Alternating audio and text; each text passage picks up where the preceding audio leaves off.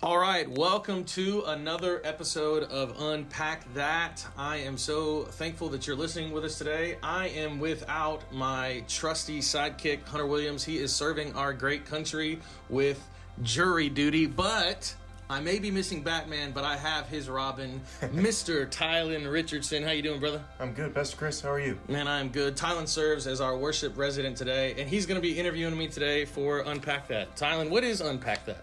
So the purpose of Unpack That is to dive deeper into some application from yesterday's sermon and answer any questions that our congregation may have after listening to the sermon. For future reference, if you have any questions, you can email us at connect@piedmontchurch.net, and we'd be happy to answer them for you. Just to help us out, questions should be sent in by Monday morning, if you could help us out in that way. So you ready, Pastor Chris? I am ready. Let's do this.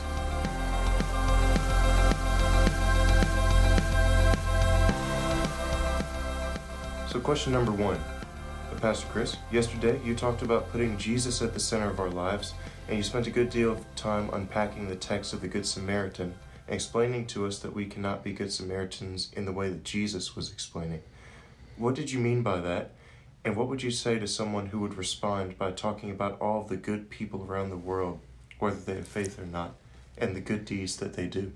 Yeah, so good question. So I think one of the things we run into in life sometimes when we look in the text and we see things like scriptures that point out like even our best actions are filthy rags, and scripture actually uses like more harsh language. That's kind of the G-rated filthy rags version. And then we look around our world and go, man, that person over there, man, they did really good things. This person over there did really good things. People used to use like the Mother Teresa type analogy of she may not have faith in Jesus, but look what kind of humanitarian acts that she does. If you look around today, they say that the millennial generation and Gen Z generation are the most humanitarian generations that any generation in this world has ever seen before. So how can we say that we're not good Samaritans? And I think I would go back to answer that question, Tylen, to say, well, I think we're not good Samaritans in the way that Jesus explains it to the lawyer. So if you go back to that text in Luke chapter 10, what Jesus exemplifies and puts on display in that Samaritan man, who we then call good, is boundless generosity. It's this idea of he sees someone who on a normal day, that person would probably never want to experience them. Meaning Samaritans and Jews didn't get along. Most of the time, Jews would call Samaritans racial slurs. They were outcasts. They were people looked down upon. And this Samaritan comes upon this person who has probably spewed hate into their life. Maybe not personally, but just culturally, sociologically, that kind of deal. Mm-hmm. And what is this Samaritan, who we then define as good in this parable, do? He goes above and beyond. Yeah. He picks him up. He bandages his wounds. He takes him to a place to stay, to heal. And then once he gets there, he looks at the dude who's in charge of the whole place while he's staying and says, hey, I've given you about 2 months' rent. If there are any other charges, I'll pick it up. And that, to me, that's something that we don't do. So do we see good in the world? Absolutely, we see good in the world. Do we see people going above and beyond to help those who don't have anything or to help those in need? Absolutely. So I think there's a term in Scripture that we've defined it from Scripture, I should say. It's a term called common grace. If you walk through the Scriptures, what you'll see when the Holy Spirit entered our atmosphere, so to speak, kind of when Jesus was baptized, the dove coming down over Jesus, and you hear he hears the voice of the Father in that moment.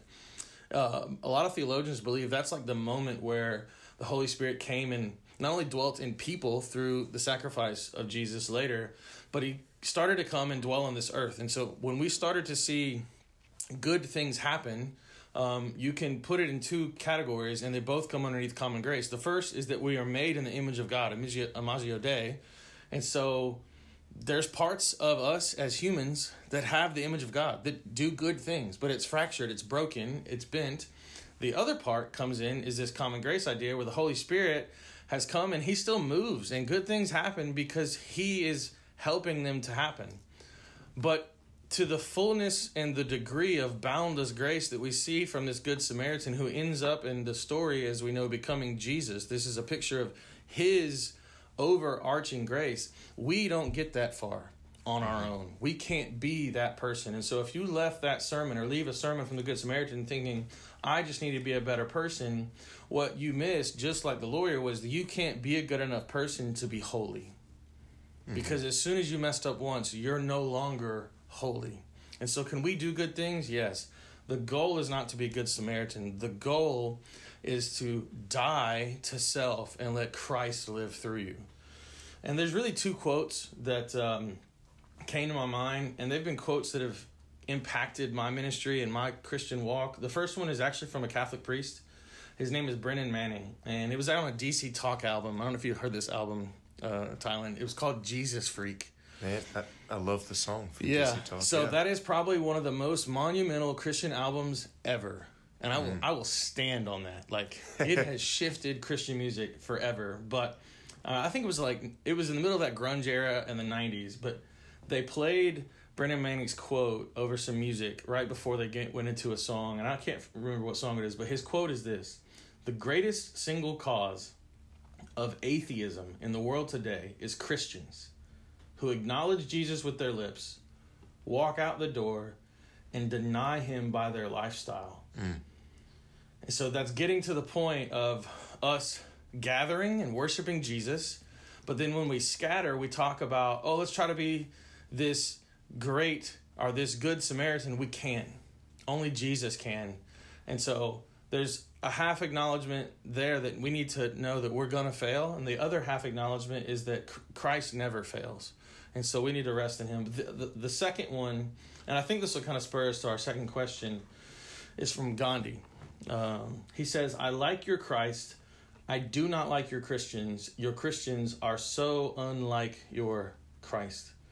And so what we need to do and what we need to look around is when we see people doing good things around us in the world, acknowledge that that's great.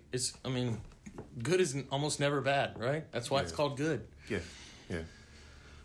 But the point of Jesus' message was that you can't be perfect and holy, and he can be. He is. And so it's not for you to go out and be a good person. He does desire us to be more like him, and we'll get to that in question 2. But the point of his message was to be less like you and die and become more like Jesus, like we sang. So, amen to that. Yeah. Well, awesome. Are you ready for the next question? Let's hit it. Let's go. I'll read it to you. Again, back to the sermon. You talked about putting Jesus at the center of our lives. You even used an illustration describing a calm pond and Jesus being a large rock cast into the middle of that pond. And every ripple that the rock creates are the things in our life. Can you give us a few examples of what happens when Jesus is at the center of our lives? Yeah, so I think some people leave a sermon like yesterday and go, why didn't he give us more application? In some ways, the reason I don't give more application to sermons like that is sometimes I just run out of time, right? When I'm unpacking the text and telling the story, you get to a point where you're like, I'm just out of time. There's other times where I want to rely on the Holy Spirit to do what he wants to do.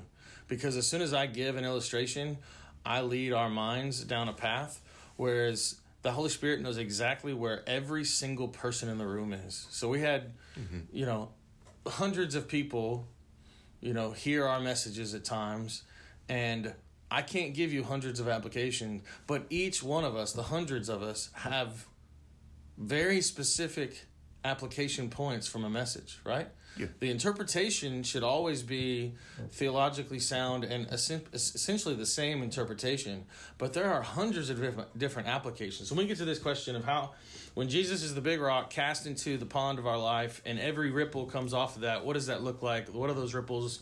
So, one could be parenting, right? So my wife and I have an 8-year-old, a 5-year-old. What does parenting as Christ-centered people look like versus what does parenting look like for people? Let's just have people who just go to church.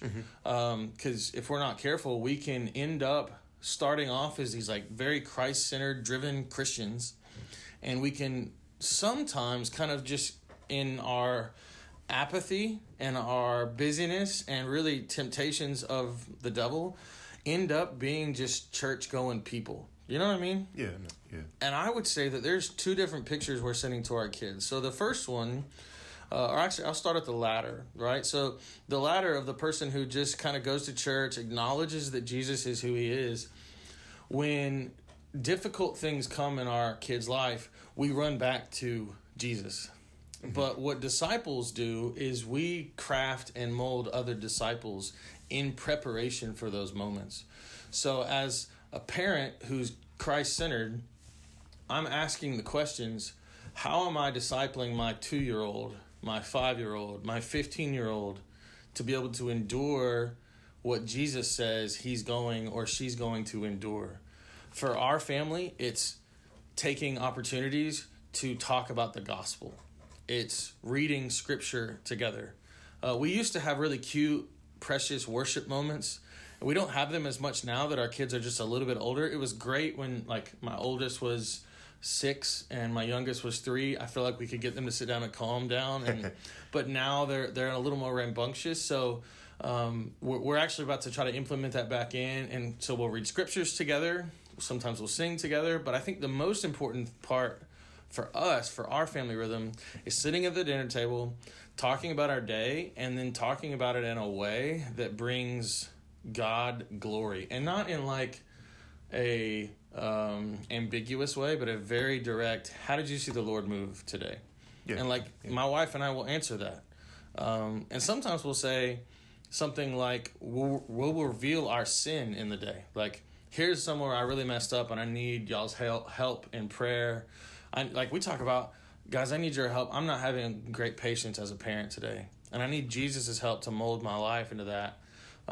When we're disciplining our kids, we try to have conversations about why we do things and why we don't do things, not from a behavior modification standpoint, but from a place of this is how Christ has modeled us to follow him. So that's one way, right? Parenting. Let's talk about dating, right? Got a lot of singles in our church. Yeah. So Christ-centered dating versus dating without, I would say, the moral compass of Jesus. I think they start off two totally different ways. Before you even put your name in the app that you're going to look for that person, Christ-centered dating begins with the understanding that you're dating in hopes of finding that soulmate, we'll call them, right? That spouse. And so there's almost like a covenantal desire in your first steps rather than a physical desire, or rather than just somebody relationally I can talk with. There is a desire to, man, I want to be married one day or one day soon, right? Mm-hmm. And so even from the outset, it isn't just about sex. It isn't just about having fun. It is about finding a lifelong partner that we've been modeled in Scripture to be with, you know? And shoot, Paul even says, like, hey, if sex is one of those things that you like to have and you're struggling doing it single, get married, right? Like, he literally says those types of things. And so I think when Christ is at the center of your life, the way you date somebody, the starting point is different. And then obviously the boundaries that you set up are different. Now, that's not to say that people who are outside of Christ, you know, they're only ever just looking for sex or it's just a good time. Man, they're looking for people as well. But I do think the rubber meets the road when our worldviews are shaped by Jesus. When you talk about being an employee, doing all things to the glory of God, like serving with excellence. When somebody, you know, shopping at a store, you put something in your cart, the person scanning your cart, or you forget somehow in the scan as you go thing, and you walk out of the store and you realize you didn't pay for it. Do you go back? Mm-hmm. Or do you let it go? Mm-hmm. Oh, nobody, this is a crime that doesn't hurt anybody. Well, it's not. Well, first off, I wouldn't say it's a crime because you didn't willingly do it and it was an accident. You can go back and fix it. But I would say this. We've had stores in our city close because too many customers and employees were stealing and the businesses couldn't stay open. So tell me and tell a small business owner that their product being taken without being paid for doesn't hurt them. It hurts. No, did the one thing of a Coke, you order water at the restaurant and you go get a Coke, did that necessarily kill that small business owner? No. But there is an aspect of which we've been called to be set apart and do the right thing. And so I think I'm going on and on, so I'm just going to stop. But I think when Jesus calls us to put him at the center of our life, there is not an area of our life that is untouched unless we deny him rights to that place. Like we say, hey, we're not giving this over to you. And at which point we will then have a rub with, have we surrendered to Jesus? Does that make sense? No, that makes sense. Okay. That makes total sense. Well, awesome. Well, Pastor Chris, thank you so much for having me on the show today. Yeah, man. Thanks, Robin Hood. Not Robin Hood, just Robin, right? Robin, yeah. Robin. Hey, listeners, we appreciate your time, and we hope that these questions and answers have helped lead you to a place to make disciples and lead people to love God, love people, and invest in his kingdom. We'll talk to you next time. See ya. As always, thank you so much for tuning in. If you enjoyed this podcast and you think somebody else would like it, you could do a couple things for us. You could absolutely rate and review us on whatever podcast service you're listening to. But I think more importantly, what we would love is for you to maybe text that friend, send this episode to them. We want to reach people, but we want to do it on an individual basis. And so if you think this would be a great tool for a friend of yours, why don't you just send them a quick text message or email and say, hey, I thought about you when listening to this, and I thought you'd love this. So thanks again. Now, go lead people to love God, love people, and invest in his kingdom. We will see you in a couple of weeks.